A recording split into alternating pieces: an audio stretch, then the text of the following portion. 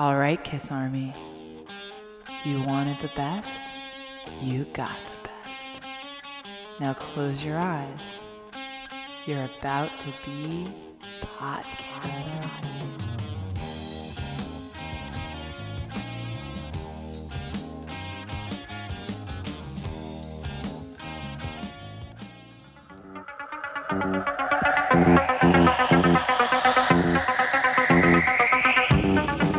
The year was 1982. Argentina raised their flag at South Georgia, heralding the start of the Falklands War. Knight Rider made his first TV appearance. Kids in the Northeast United States got an unusual day off from school in April as a remarkable blizzard blanketed the region. A few weeks later, the Weather Channel debuted on cable TV for the very first time. The first Rubik's Cube World Championship was held in Budapest, and speaking of crazy puzzles, the first International Day of Peace was held. Epcot Park opened its doors. E.T. phoned home. And Michael Jackson released Thriller. And on October 13th of that same year, Kiss released an album called Creatures of the Night. Your video is called I Love It Loud. Is your music getting even heavier now? It seems so on the list, on your last album, I think. Yes. It's going to continue getting heavier, louder, meaner. This is our 17th record, and we've done everything since we've begun, from ballads with violins to the loudest and the meanest rock and roll. And now that we've gotten a concept record out of our creative minds, this was our last record, The Elder, now it's time to get serious about what we've always done, which is play the meanest and the loudest, and hopefully put on the best show in the world. We took a break for quite a while, and I don't think also that we were prepared to really do a heavy album, which is what our fans have wanted for a while. I think that part of being a very big band is that you have times when you're very big, times when you're not as big. If you're a band that's been around 10 years, you have ups and downs. The Stones have had periods where they really didn't sell very much. What was getting them by was that they were a legend. I think the difference between bands that come and go overnight and the long-term bands is if you're going to be around for a long time, you're going to have times when it's up and times when it's down. I don't really worry. I think what we do possibly can appeal to everybody. If it doesn't, it's because you're uptight. You know, if you're too uptight, then too bad.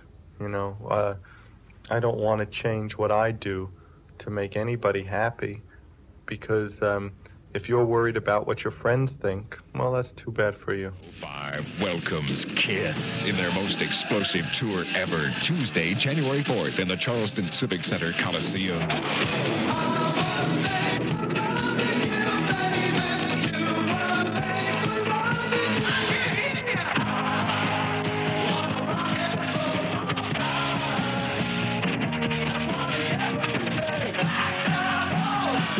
That was 3 years in the making, with a stage designed as a giant tank for the loudest band in the world, Kiss. Tickets on sale at the Charleston Civic Center box office at all usual locations. Kiss, produced by Belkin Productions and Future Entertainment for West Virginia's best rock, FM 105. And welcome to your podcast. This is Gary Schaller. And this is James Hager.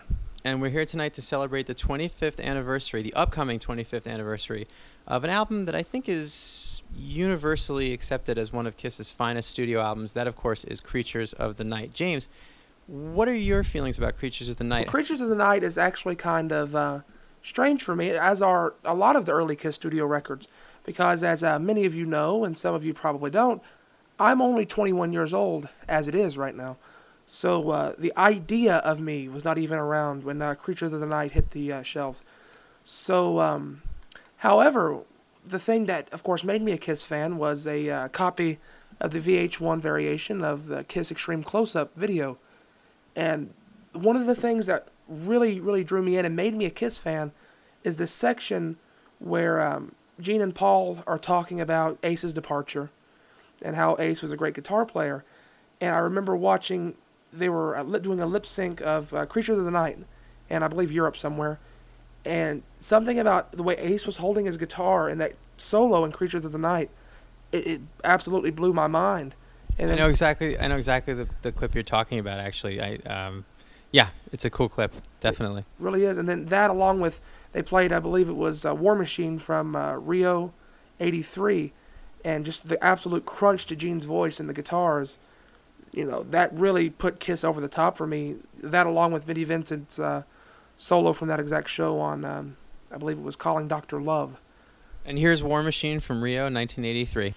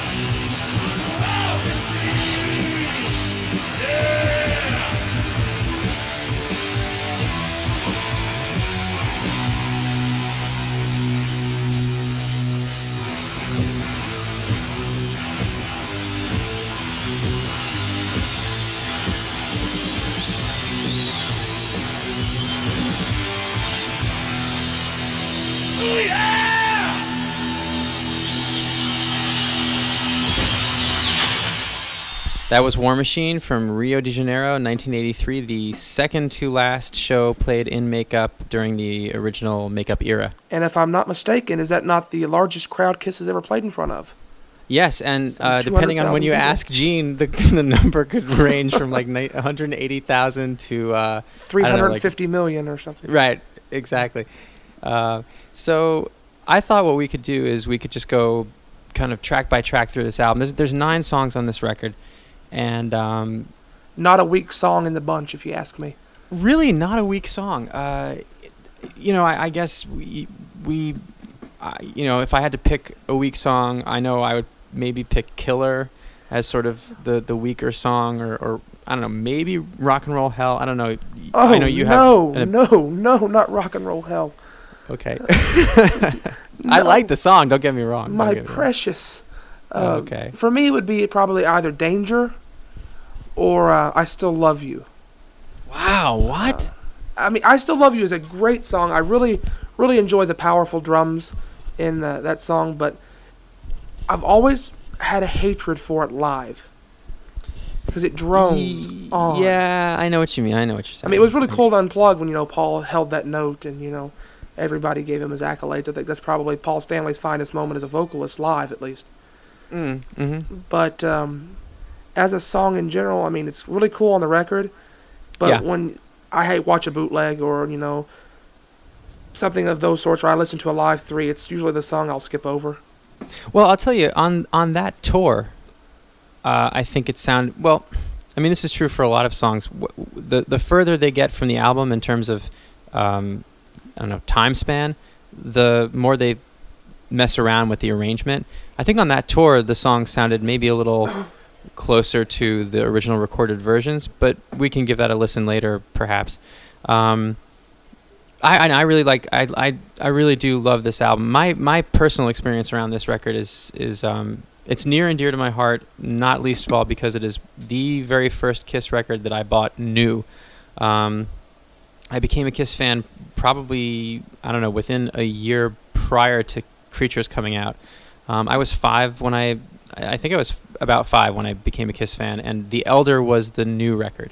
I know this because I remember not long after I got into Kiss, I saw them do the Solid Gold lip sync of the song I, and I was blown away. I thought that was really, really cool. I didn't know that it was a lip sync at the time. I don't think I had any concept of that sort of thing, but I didn't own The Elder, and I think maybe other fans can relate to this. That album just slipped under the radar. It wasn't a record that you went into a record store and grabbed your attention or anything. But boy, when I walked into the record store on Central Avenue, it was Central Avenue in Yonkers. I don't remember the name of the store, but I saw Creatures of the Night on the shelf on vinyl, and that just captured my imagination. The cover just grabs your attention. Absolutely. That's probably the one thing. I originally purchased Creatures of the Night through one of those Universal buy 5 CDs for $1 or something or another, and I was like, What were the other? I'm sorry, I'm just curious. What were the other 4 CDs? Let's see. Kiss Alive, which took up 2 more selections. Kiss Unplugged, and then I think the other one was Rob Zombie's Hellbilly Deluxe. Okay, cool. But and I just remember, I would look through the magazines, or I would get online at school because I didn't have internet access at home at the time, and I would get online at school and sneak on to Kiss Online, and the one cover of an album that grabbed me then and to this day just absolutely sucks me in is the Creatures of the Night cover. I really think it's quite possibly their best cover ever. It's really good. I think it's up there with the likes of Rock and Roll Over, Destroyer, just really, iconic imagery, which is, I think, one of the reasons why in 1997, when they remastered the Kiss albums, people were pretty excited to get their hands on that CD, with the restored cover and the restored track listing. Or I should say song order, because I think for some time, the only version of Creatures that you could get on CD was the 86, yes. Was it? I believe so. Yeah, which as a completist, of course, I do own. I think I've listened to it almost once. I don't believe I own that version, actually. I think it's just something that makes the other CDs move over. That's what it is. It's one of those why moments. Anyway, so I thought we would go track by track and talk about the different songs on this record. So obviously the first song really sets the stage for what's to come. That's Creatures of the Night. Really speaks for itself. What a powerful song. The drum intro, I've always said there are only 2 songs which I really think are great Kiss openers. And that's Detroit Rock City, Creatures of the Night, and maybe I Stole Your Love. Not Deuce? But Deuce has always been to me, if it's played, I would prefer it not be played. I mean, I like Deuce, but to me it's the epitome of a song that's just been overdone. But if they're going to play Deuce, I really enjoy Deuce in the second song slot. Yeah, I mean, that was an interesting thing. What you're describing is my first Kiss concert experience. I saw them for the first time when I was 16 on the Revenge tour.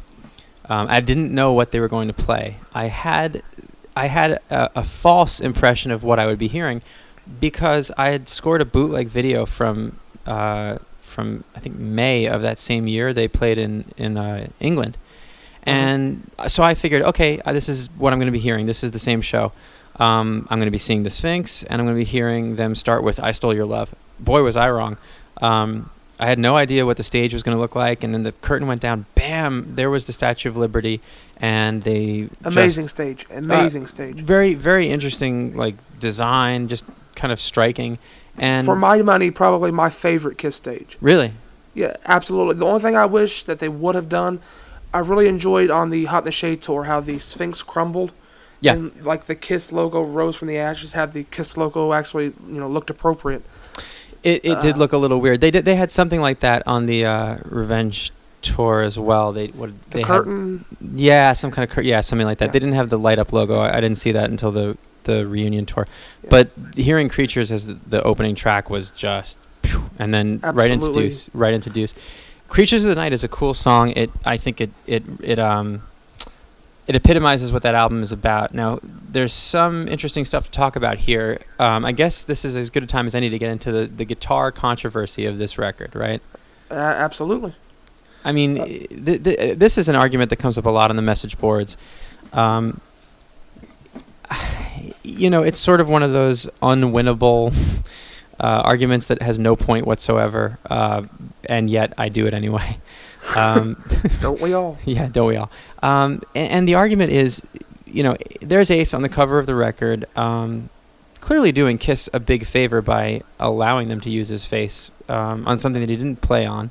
Absolutely. I think it's, universally accepted that had Ace Frehley not been on the record, the album probably wouldn't have sold as well as it did. Which is not, and as we know, it's not very well at all. Right, and with no pun intended, the tour tanked. But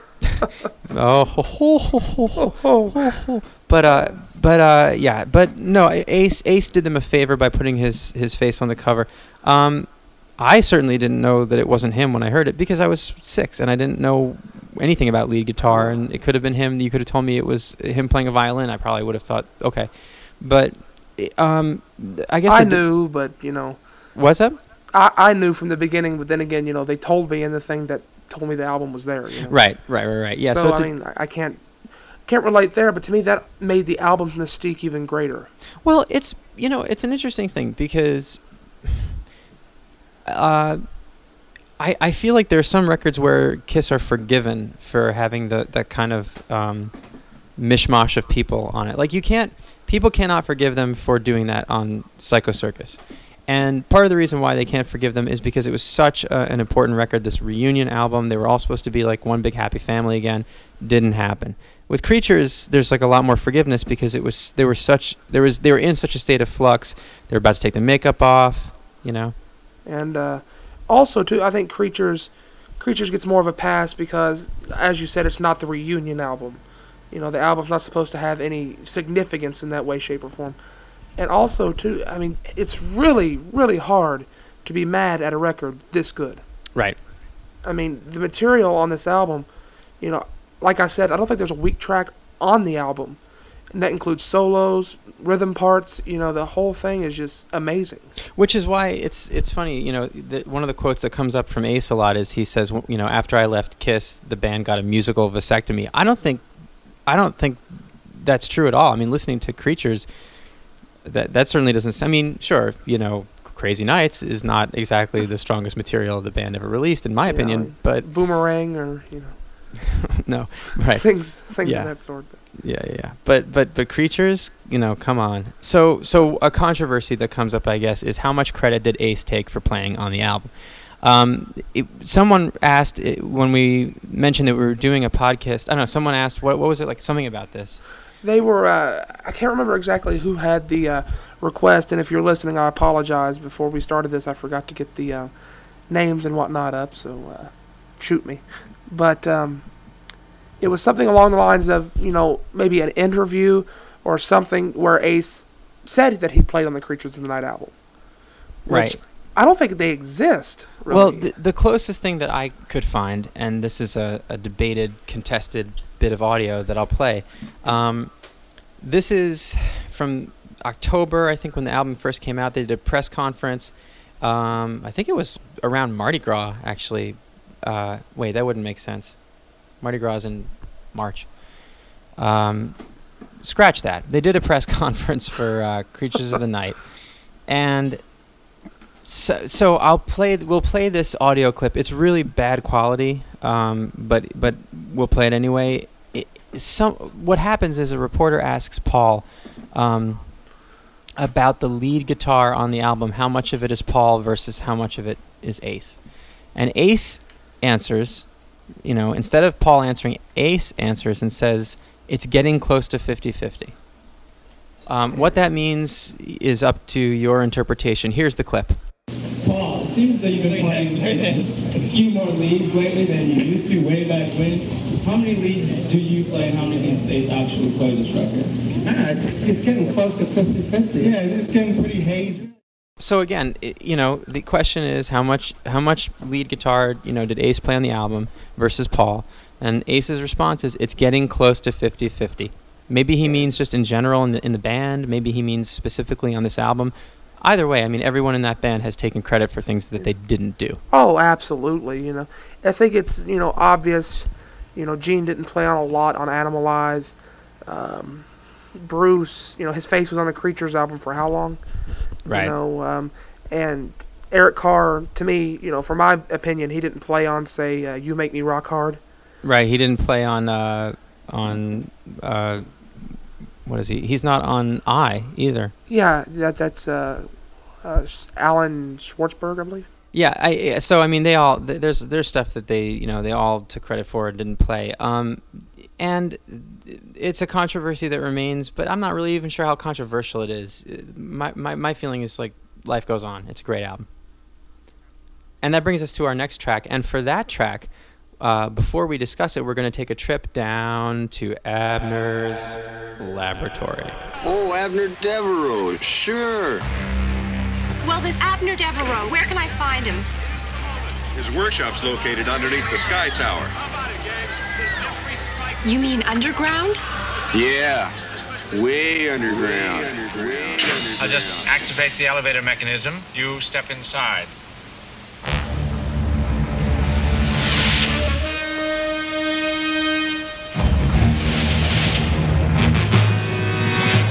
Welcome to Abner's Laboratory.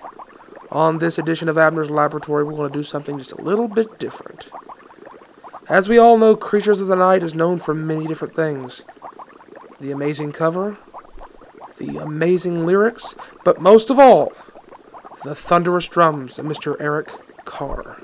We have obtained a copy of the original drum tracks that were mixed and engineered by Bob Clearmountain and recorded by Nico Bolas at Record One in LA. Tonight we are going to take a look at Saint and Sinner, which of course is the second song on the Creatures of the Night album. Eric does some really, really, really cool things here. Not necessarily what would be considered standard in Kiss's music. So without further ado, here is the original drum track for Saint and Sinner.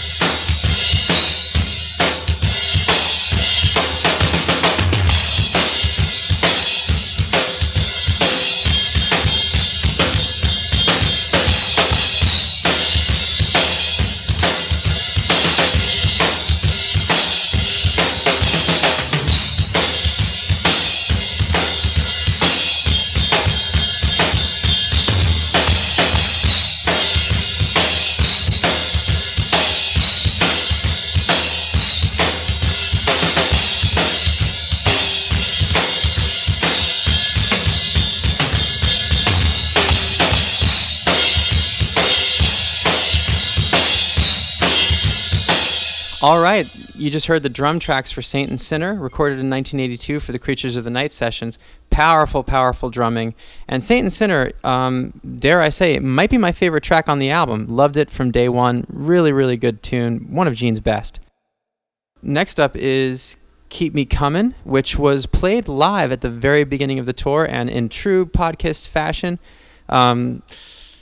Yeah, it's not going to be easy to listen to because it's a pretty rough recording, but that's what we're here for. So 1982, way early on the tour, Vinnie Vincent on lead guitar, Paul Stanley on vocals, Eric Carr on drums, and Gene Simmons on bass. This is Keep Me Comin'.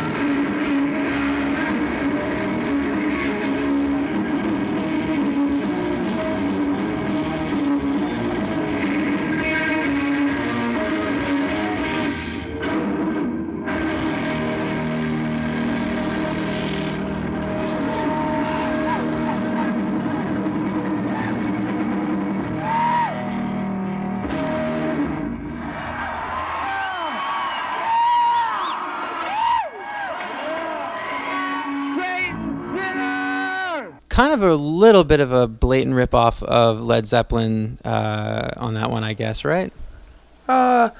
I would say so. I don't see how anyone could really argue that, Whole Lot of Love. It's right, like it's it's. I mean, the whole lot of ripoff, if you ask me. Yeah. Two of the band's original members are no longer with the group: drummer Peter Criss and guitarist Ace Frehley. They've been replaced by two new members, Eric Carr and Vinnie Vincent. It's interesting. When you read reviews or talk to people who were around at the time going to the concerts, some people went to the shows and didn't even realize who was up there until they found out it was not Ace. Because it wasn't really highly publicized that Vinnie Vincent had replaced Ace on lead guitar, and some people went to the show expecting to see Ace. And that's you have to kind of feel bad for those people that, had to have bought tickets. Right. Just to see Ace Frehley. I mean, there's people out there. And then when they get there, they get Vinnie Vincent. But right. For the people that were there when they played Rock and Roll Hell, that's really a cool experience because, Rock and Roll Hell is far and away my favorite song on this album. Nothing begins and ends with us. The Beatles, Chuck Berry, Little Richard. Only just another chapter in this ever-growing book. Get hip. Be a real music fan.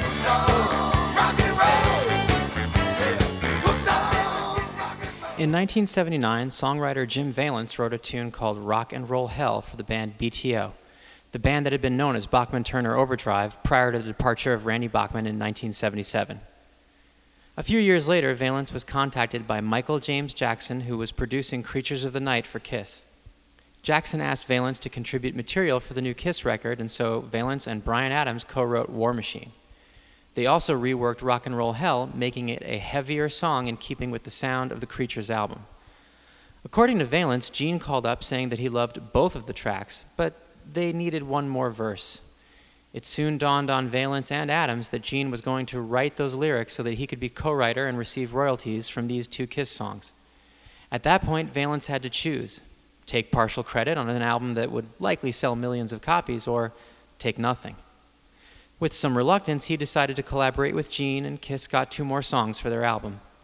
Thanks to our good buddy Julian at Kiss FAQ for that information, and thanks to Julian also for supplying us with this rare recording, the original BTO version of Rock and Roll Hell. Rock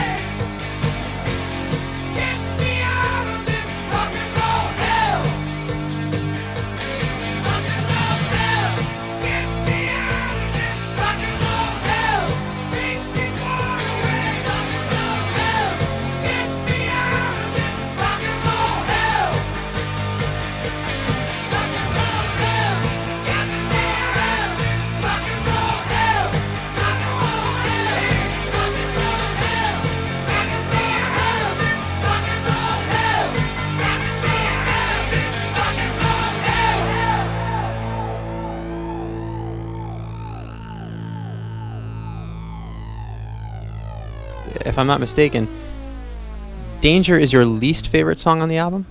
Absolutely. Okay, why is that? I don't really have so much as a reason past it's just not my favorite song. Paul, I don't much care for his vocals in the chorus. It's a good song. The problem with an album such as Creatures of the Night is when you're asked to state your least favorite songs on the album, you love even your least favorite songs. Right. So, I mean, it's like my favorite Kiss album is Psycho Circus, and I'll always say that, Within or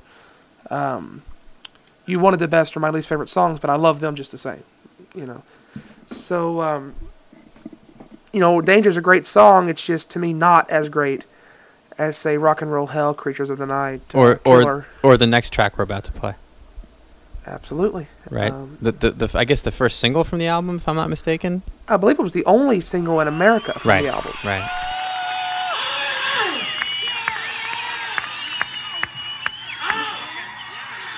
Here's a song that says it real simple. This one says, if it's too loud for you,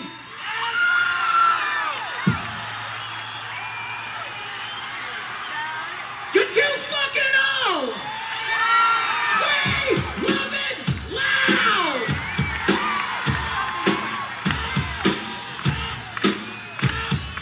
See.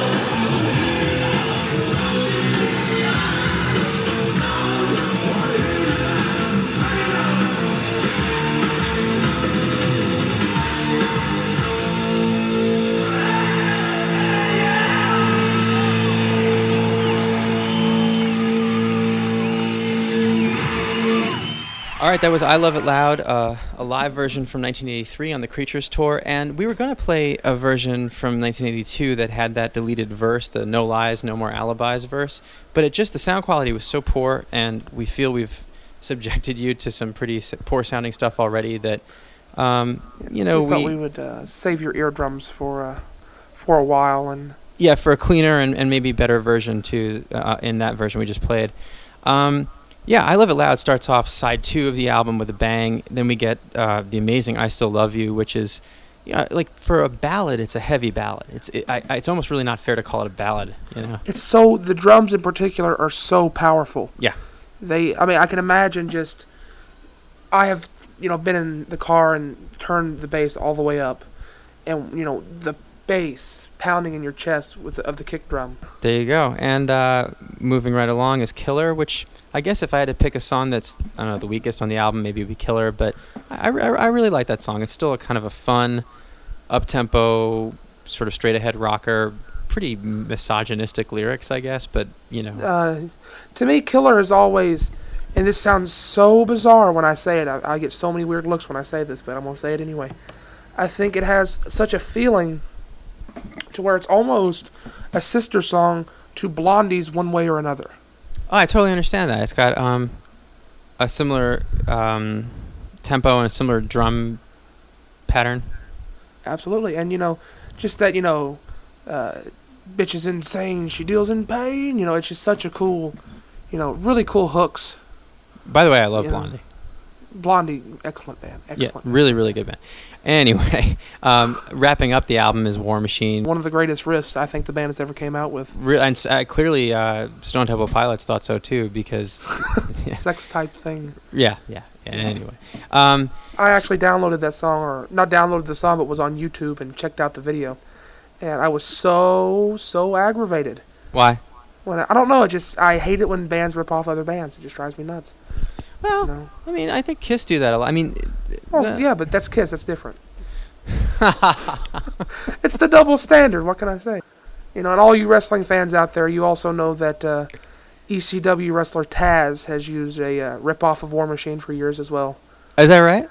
Yeah, it's the main riff, and he actually used the actual song War Machine before they got the national exposure, and of course the copyright issues and whatnot. So they're in-house guys. They stole the riff and just kept putting, survive if I let you over top of it. So. Huh. Oh, okay. Yeah. It's a little tidbit for all you non-wrestling dorks out there.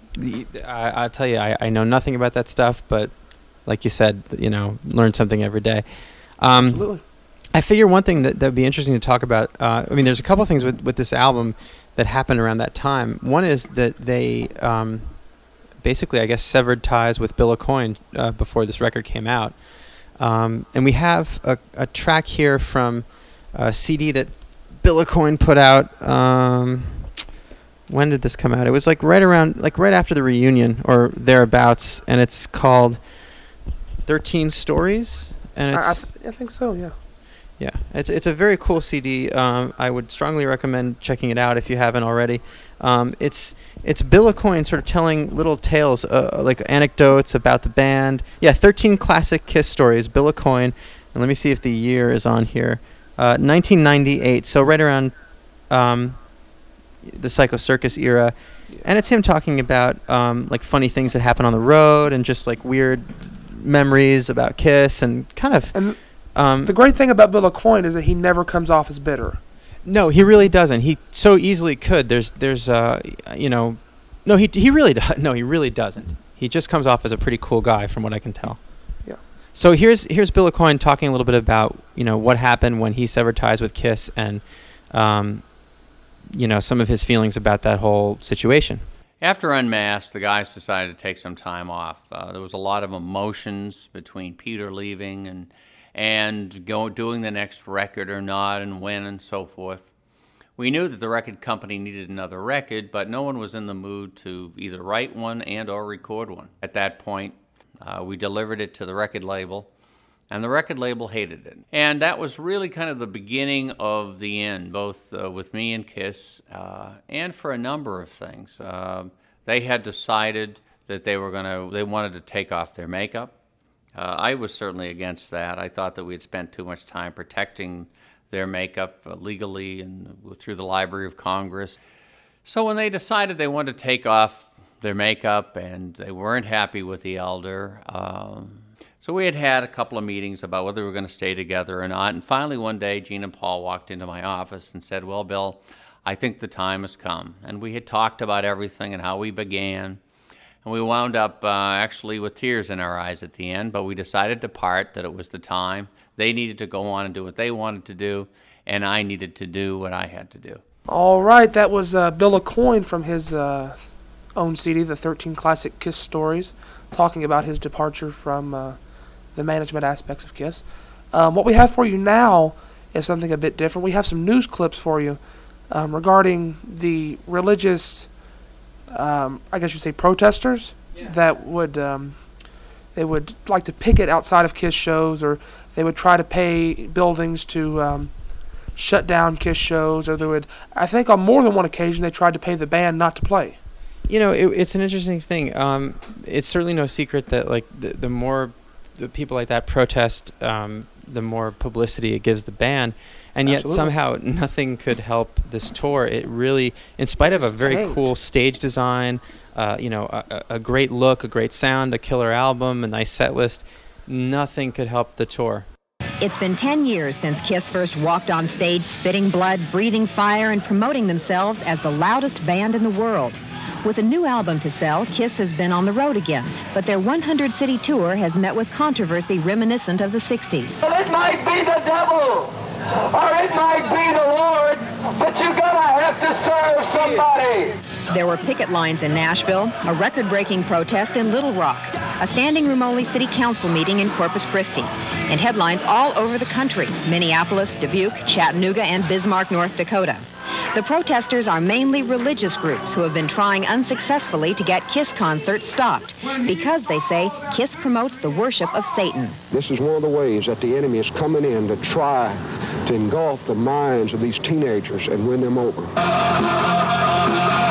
We make heroes out of these guys and make them look like there's something great when literally they're destroying this country. Their music and their lyrics is espousing Satan worship and drugs among our kids, and you're looking at a preacher in Pine Bluff, Arkansas that's against it, and we're going to stand against it, and not just me, but in Georgia, Alabama, Louisiana, California, the ministry's waking up and realizing that we need to stand against this evil. I don't think we'd like those people to like us. They're strange. I mean, they really are weird, but we don't get involved in that. We're a rock and roll band, and we're certainly not going to make a career of explaining what we do to anybody.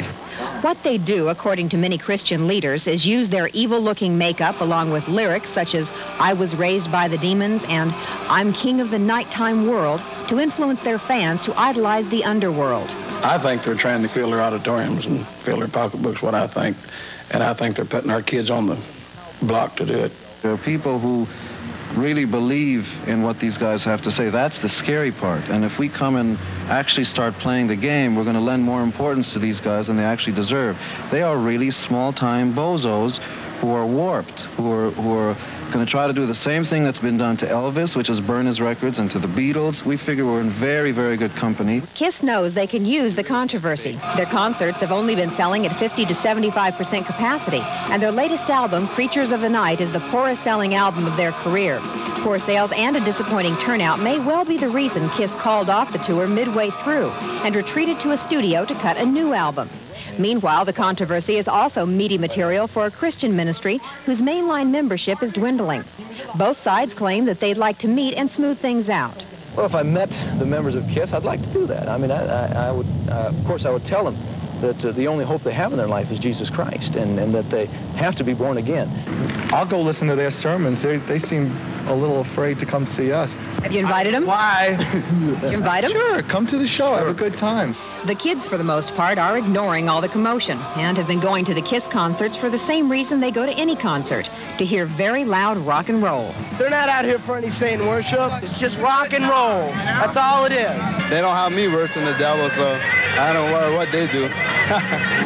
Dixie Watley for Entertainment Tonight. This small group waiting outside Market Square Arena tonight had no plans of going to the KISS concert.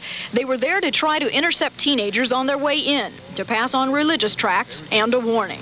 It's obvious in this particular band's KISS, K-I-S-S, Kings and Satan's Servants. They're not ashamed of who they stand for. We don't have problems with anybody. Some preachers have problems with us. The KISS tour, which began in late December, is the first in 3 years. But in several cities so far, the band has encountered protests from parents and preachers. The group in Indianapolis was small tonight, but offered the same criticisms. The words behind the music that they're singing is satanic, and it's suggesting these kids to do things and that they wouldn't normally really want to do. Band members, however, have their own assessment of the speculation about their act. I guess there's some people who like to see their names in the newspapers, so they figure the best way to do it is to stand on soapboxes and hide behind religion. I don't think they represent anybody except themselves. What does KISS represent? They say their goal this tour, as before, is simply to give the loudest and perhaps most outlandish rock and roll performance. Let's hear your message, quote unquote. What are you trying to tell my 14-year-old daughter? Well, if she was a little bit older, I'd tell her to come to my hotel room. Okay. Harry, that's fair. But what really is your message to the kids? Enjoy yourselves. Everybody needs a release. There's enough bosses in this world, and there's enough teachers telling you what you have to do. Everybody needs to have a good time once in a while. We certainly don't go up and preach anything. Basically, we're telling people, believe in yourself. Do what you think is best for you. We've done what we thought was best for us. Certainly worked. Have some faith in yourself.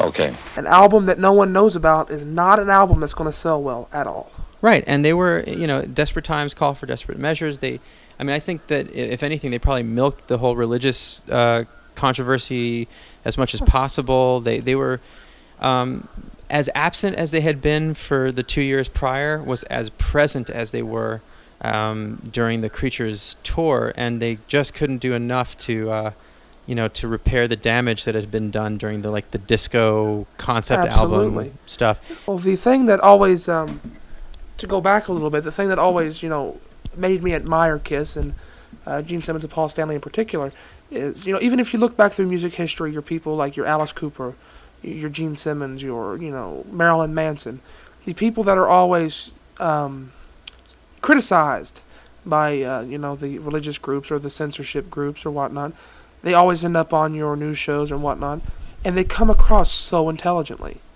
Right. And so well-spoken, like Dee Snider when he did the whole, PMRC? What am I talking about? Dee Snider on the stand, the witness stand. Yeah, absolutely. And the whole trial for the obscene music and whatnot. They always come across so intelligent and well-spoken, and it really, really, really gives, in my opinion, the music a good name, while kind of, showing, who are these knuckleheads to be telling us who we can, support or whatever. So kudos to Gene and Paul for that as well. The interesting thing about one of those campaigns was we were playing in Odessa, Texas, I think, someplace like that, which was Buddy Holly's birthplace, interestingly enough. And we were picketed by a woman who had bussed in 700 demonstrators from neighboring states at her own expense. And her husband was there too, and they were picketing, sinning against God and all that stuff. The television stations picked up on it and did a half-hour special on Knights in Satan's Service playing right here in town. Then our lawyers found out that the young lady who was leading the picketing and all that was a former prostitute, and her husband was her pimp. They've since gone the way of God. That almost assumes that those of us who play rock and roll don't believe in God. And, that's her contention, obviously. So, life goes on. It's pretty misdirected is what I see. If this woman really wants to do some good stuff, all that expense and the energy, just redirect it a little bit to the left, have a bake sale, collect some money for the poor, do something where you can see something happen. No, they want to go chasing devils and ghosts and stuff that doesn't help anybody, except maybe makes her sleep better at night. It's really a lot of misdirected energy, I think. All that money. I think similar things happened, before that with the Beatles and Elvis, and I imagine, maybe, I hear about those things happening today with, of all things, Harry Potter. Absolutely. Which is such a weird I don't know, tell me something. We come from different geographical areas, and you may be more privy to this than I've been. Have you heard and seen people protesting Harry Potter? I have. A couple years ago, and those of you who are more fans of comic books and whatnot will know more than I am, because I just went with my buddies, but I went with my friends on opening night to see the Hulk movie. Mm-hmm. I believe it might have been 2003 or something around there. And the same night as the opening night of the Hulk movie, they were releasing one of the Harry Potter books. Okay. And the bookstore is literally a 3-4 minute walk from the movie theater. So we walked over there for a while to let the traffic die down from the movie theater, just to see what was going on. And inside there were probably 1,500 people, dressed as witches. Or I'm not into the whole Harry Potter thing, so I don't know exactly what I was seeing, but it was definitely Harry Potter. Right. And outside there wasn't necessarily like a giant group, but there was a small group of what looked like religious protesters, and they were just, they were saying things like, Harry Potter's the devil, people are so getting bizarre sensitive. to me. People are getting uptight about the whole witchcraft thing, and I mean, I'll bring this back to Kiss. I just have to say this: they're talking about a series of books that are making kids line up around the block to read. We're talking about books that are 400, 500, 600 pages long about a young man who would give his own life to save his friends, who celebrates Christmas, I might add, and and who is just a kind of role model for a lot of people in terms of loyalty and friendship, and most of all, again, getting kids to read. Absolutely. And to protest that is just, I don't know, pathetic. And similarly, when you see the people protesting concerts, rock concerts, yeah, there have definitely been a fair share of music events, sporting events, where people get out of hand and injure each other. But by and large, you're talking about tens of thousands of people gathered in one place and basically having a pretty good time. Alrighty, we are located at on the My Kiss Life family of websites, which you of course can find at www.mykisslife.net/podkist, PODKISST. We are now on MySpace.com, so all you MySpacers out there, come check us out at www.myspace.com/podkist, PODKISST. And the email address? Podkist, PODKISST, @gmail.com. Be sure to check the show notes, because we're going to tell you what those interviews were that you heard, give credits where credit's due. We have some people we want to thank, and websites that have helped us out. Kiss Online. Kiss FAQ. The Detention Hall. Kiss Junkies. Kiss Asylum. Shockbeth. The Kiss Army Headquarters. Sagafoo.com. Be sure to check out Kevin Warhoff's podcast. Absolutely, we'll put the address in the show notes. And also, too, our good buddy Corey Nallen. We always like to give him a good plug. He helps us out a lot with the, such as the interview with Bruce from last podcast. Check out his website at effnshirts.com, EFFNSHIRTS.com. He's got some really cool merch on there. And a big thanks to Ken, otherwise known as Nightwing Ken, for designing our awesome banner on our website. Yeah, that cool stuff you see when you download it from iTunes, that's him. Ken, you're awesome. Thank you so much. And let's also not forget Tony, our good friend Tony. He hosts everything for us. We do the talking, Ken does the designing, but folks, Tony pays the bills. Yeah, absolutely. Big thank you to Tony. This wouldn't be possible without you. He lets us do what we want as often as we want, as whatever, and that's just absolutely awesome if you ask me. So, big ups to him. No doubt about it. And of course, it goes without saying, a big thank you to Gene Simmons, Paul Stanley, Ace Frehley, Peter Criss, Vinnie Vincent, Bruce Kulick, Eric Singer, Tommy Fair, and the memory of the late great Eric Carr, and the late great Mark St. John. You are Kiss. And we are your army. Thanks for listening, and keep tuning in. Peace out, guys. Welcome to Abner's Laboratory. On this edition of oh my gosh, if I do it again, I'm really going to do something bad to myself. Welcome to Abner's Laboratory. This edition of Labner's Laboratory.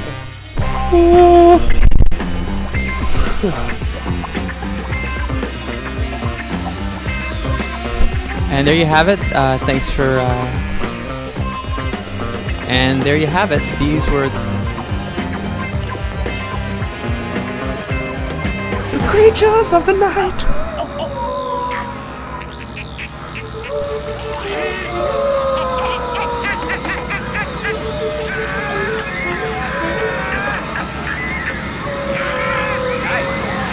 more like it. Gentlemen.